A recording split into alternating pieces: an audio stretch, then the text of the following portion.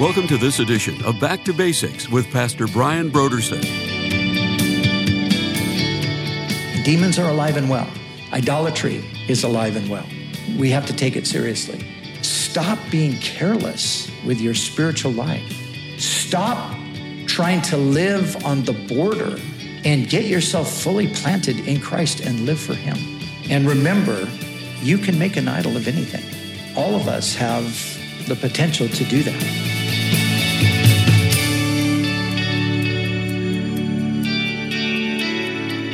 Today on Back to Basics, Pastor Brian continues his study in the book of 1 Corinthians.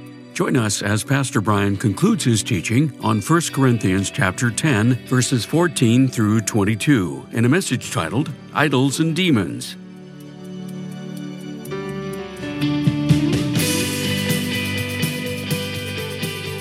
Now, here's Pastor Brian. Back in the second chapter of Ephesians, Paul speaks about the prince of the power of the air, the spirit that now works in the children of disobedience. So he's speaking about the devil. He's speaking about this force that's in the air. It's the spirit of the age. See, as we look at the world today, we wonder, how have things gone so crazy so quickly? How has it just become this chaotic thing that is not limited to any one location? It just seems like the whole world is in this chaotic state. This is the activity of the demonic. This is what they do. And as I'm saying, this cannot be defeated by anything that we in ourselves can conjure up. This can only be defeated by the power of God. So those are the demons. What are the idols? And I want to consider, what are the modern day idols? So we have a bit of an understanding of what the idols were like in Paul's day, at least some of the temples and the different gods and goddesses that were worshiped. And as I pointed out previously, we still have literal idol temples in many places around the world today. So remember, I pointed out that just at face value, without any need to try to take a principle and apply it to where we're at here in Southern California, there are people all over the world that have an idol temple that they go to, they offer sacrifice, they eat a meal, they do that. So the application to them is very simple and straightforward. Don't do that. But when we talk about idolatry for us, then we start to wonder, well, what does that mean today? What does that look like for us today, particularly in the West? Well, maybe you remember Pastor Chuck used to talk about an idol being anything that was the master passion of one's life.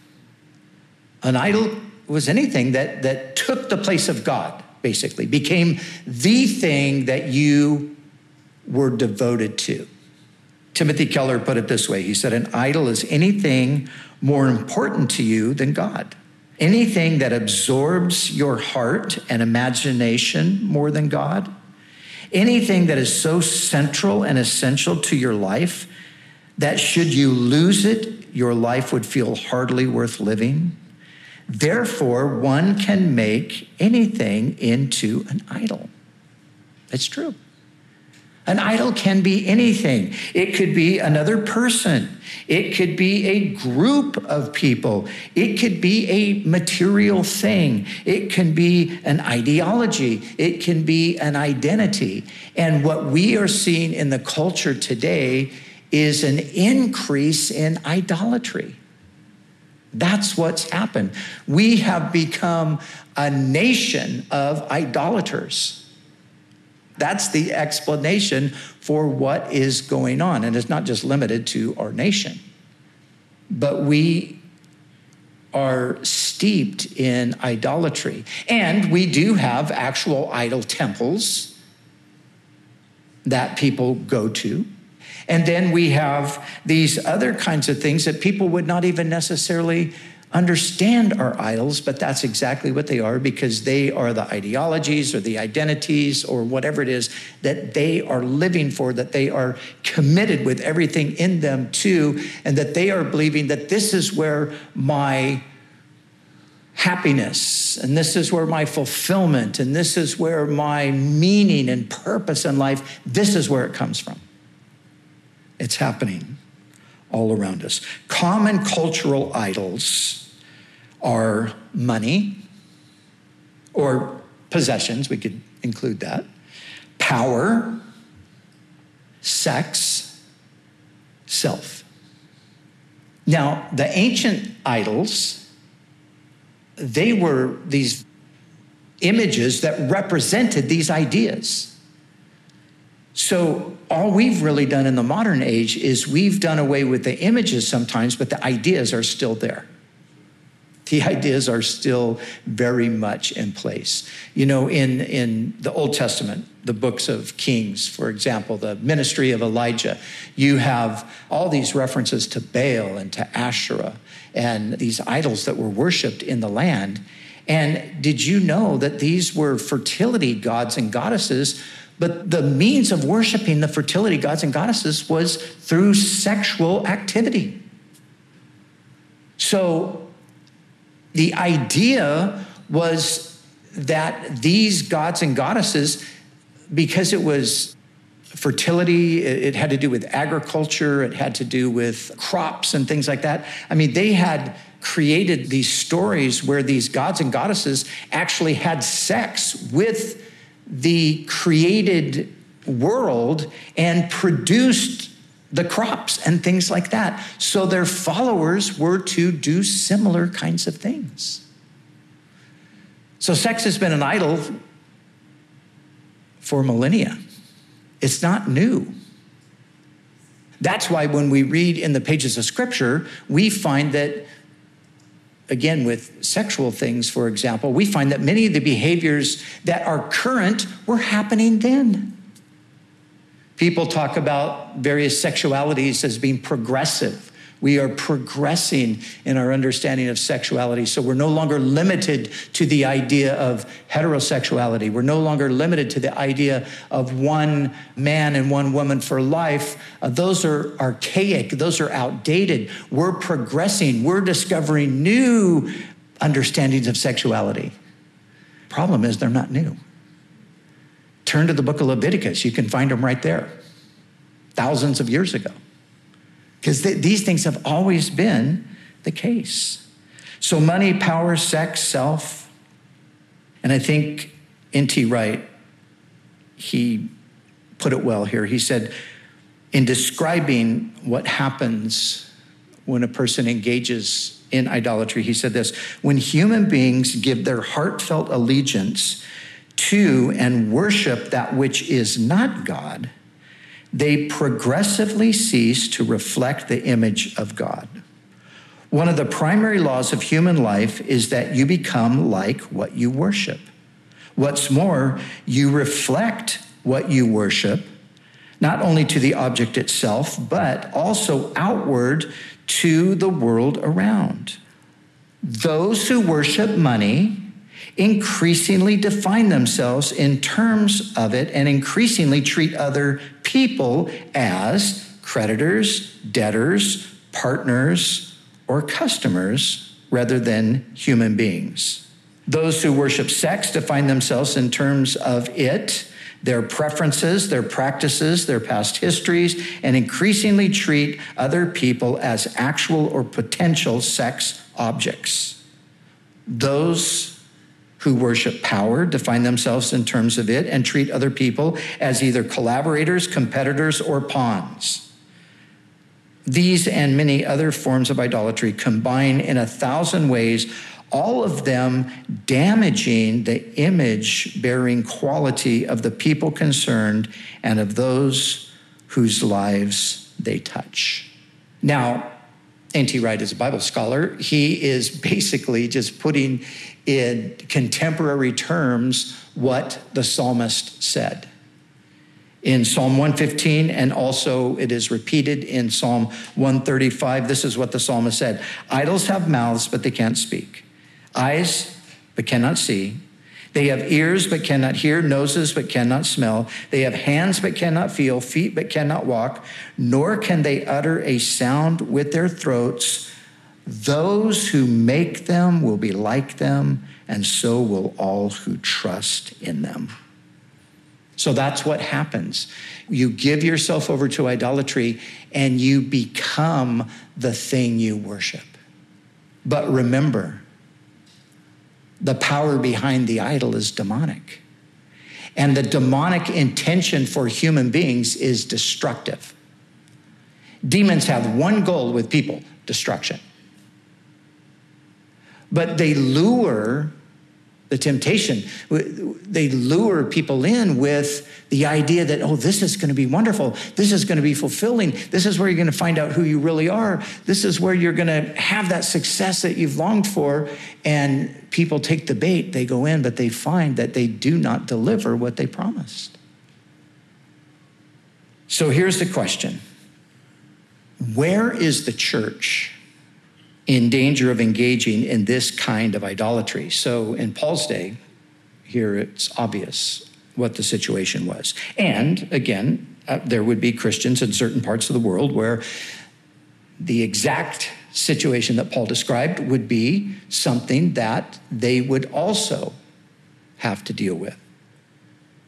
But since most of us aren't tempted to go to the idol's temple and eat the sacrifices, where is the application for us with this? Well, there are a few things I'd say. Number one, churches that seek to accommodate the culture's sexual norms are engaging in idolatry and fraternizing with demons. And believe me, this is happening. This is happening all over the place. Churches which are to stand upon the word of God, and churches which are to put forth the standard of God and the ethic of the scripture in sexual ethic and otherwise, are caving in to the cultural pressure and no longer willing to call out sin. This is an idolatry. It's the culture is idolizing sex, and the church, in some segments of it, is just jumping on board with the same thing. A few years ago, a friend of mine that I've gotten to know, his name is Sam Malbury. Sam is British. Sam is an Anglican vicar by his ordination originally. He spends a lot of time in the U.S. today. He's an author of several books. He is a same-sex attracted person who lives a celibate life in his dedication to Jesus. He was brought before a synod in England where some in the Church of England are pushing and promoting same-sex relations, marriage, ordination, all of those kinds of things. And because they're pushing that, they're pushing back against people who would oppose it or disagree with it. And Sam is there in this synod, and I mean, it was like a Martin Luther moment where he's standing before all of these, leaders of the Anglican Church, and he's basically saying, I am trying to live as a same-sex attracted person. I'm trying to live out the biblical sexual ethic, and I am being persecuted by you for trying to live the way Jesus told me to live. That is a reality. That's happening. That's one thing. Here's another.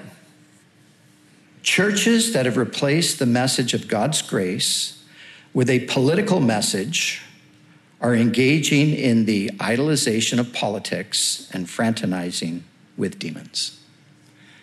That is happening hugely. in the church in America today. It's no longer the gospel being the center, Christ being the center, sinners needing to be saved. It is now, we got to save the nation. It's a political message, and it is idolatry. It is idolatry. You know, you can live in a nation, be thankful for the nation, be patriotic about the nation, but when you start to worship the nation, you have crossed a line, and that's what many are doing today. It's an idol. And it brings in the influence of the demonic. And one of the ways that we can see the demonic influence in this is the division that it is creating, and the slander and the hostility and all of those things that are being said within the Christian community.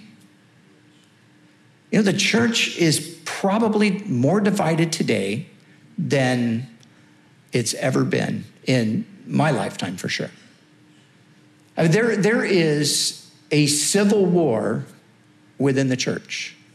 I was watching a video the other day of a man who is part of another denomination, but the denomination is, you know, kind of split down the middle when it comes to political ideas, but it's not like one is obviously in a camp that you just could not possibly be in, and the other is, they're just so clearly right that how could you resist it?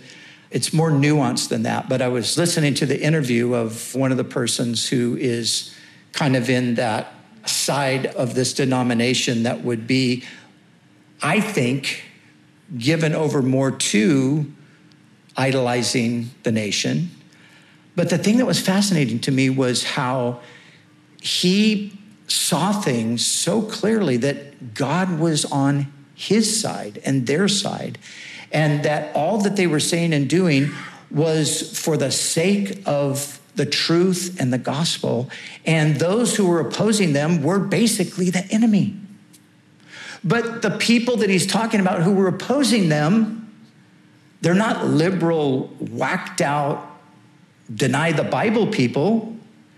They're people who love Jesus, love the word of God, faithfully proclaim the gospel, but they have some nuanced political differences. So this then turned them into the enemy. And I'm watching this and I'm thinking, wow, this is just reminiscent of the Civil War, because remember, in the Civil War, you had the North and the South, and guess what? Both of them thought that God was for them. They both thought they were serving God. They both thought that the cause that they were fighting for was the cause of God. And that is happening in the church today, and it's become an idol. Thirdly, churches that have rejected the authority of Scripture and put human reason above God's word are engaging in idolatry and fraternizing with demons. And this is happening in so many ways. That God's word is no longer the authority, but human reason and wisdom now trumps the word of God. And so, well, we know the Bible said that, but now we know today that that isn't true. And so this is how we understand things today, and the Bible evidently got it wrong in this place. Churches take that kind of a position, and those that do have fallen into idolatry. They're idolizing human reason. They're idolizing the intellect, and they're opening themselves up for the demonic. Now, this is where I began today. Don't think of demons only in the context of the Gadarene who was screaming out, cutting himself, and living among the tombs. That's one manifestation of demonic activity. And I would say that's the desired place that demons want to take humans to, a place where their lives are so decimated by sin and bondage that they are like that man of Gadara that we read about in Mark chapter 5. But remember, the Bible also speaks of doctrines of demons. And like I said, the demonic can be very sophisticated. When you look at some of the historical heresies that rose up in the early centuries of the church that were all entangled in Greek philosophy, some of these arguments are so amazingly sophisticated. You read them and you think, wow, that's high-minded stuff there. Well, that's demonically inspired. So we have to understand that. There are doctrines of demons that we must be on our guard against. And there is even a wisdom that is demonic. According to James chapter 3. James warns about a wisdom that shows up in selfish ambition and bitter envy. And he said that wisdom is not from above, but it's earthly, it's sensual, it's demonic. It's demonic wisdom. So, demons are alive and well. Idolatry is alive and well. We have to take it seriously. And Paul's whole point, as I said, to them is really stop being careless with your spiritual life. Stop trying to live on the border and get yourself fully planted in Christ and live for him. That's what Paul is saying. And remember, you can make an idol of anything. All of us have the potential to do that. John Calvin said that the human heart was an idol factory. I think he was right. We can make an idol of anything. We can just put things before God. And we end up worshiping and serving those things. And understand this, when we do that, we will give the devil space to work in our lives. And we really don't want to do that, do we? We don't want to give the devil any space at all. So one way we can avoid giving him any space is to make sure that we don't tolerate idols, that we don't let something take the place of who God is to us. That we are not trying to find our fulfillment, we are not trying to find our happiness, our purpose, our acceptance in ideologies or in identities or in any of those things. That's idolatry.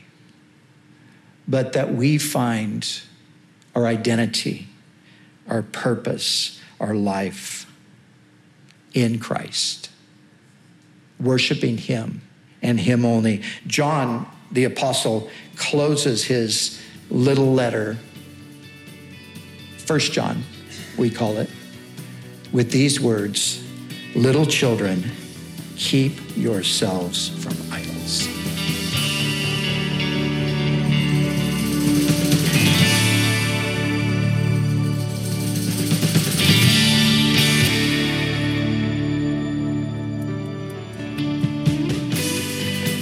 For the month of March, Back to Basics Radio is offering a book titled The Powers of Darkness and the People of God by Pastor Brian. With all the chaos, unrest, and uncertainty in our world, behind it all is the unseen realm where a spiritual battle is being waged. And this spiritual battle not only affects the world collectively, but even our lives individually. This month's book, The Powers of Darkness and the People of God by Pastor Brian, will give you an understanding of the battle that is raging behind the scenes.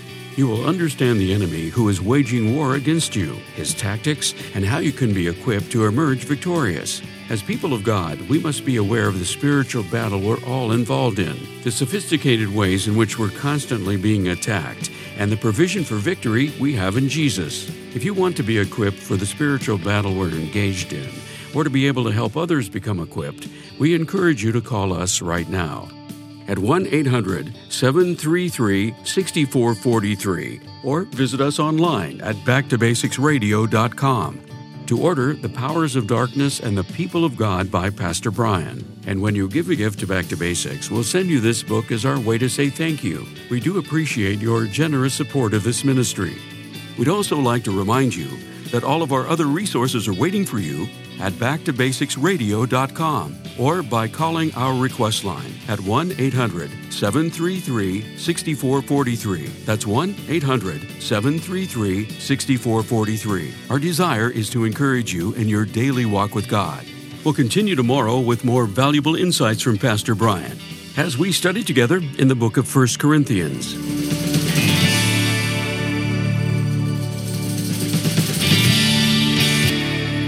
Back to Basics is the preaching and teaching ministry of Calvary Chapel, Costa Mesa, California.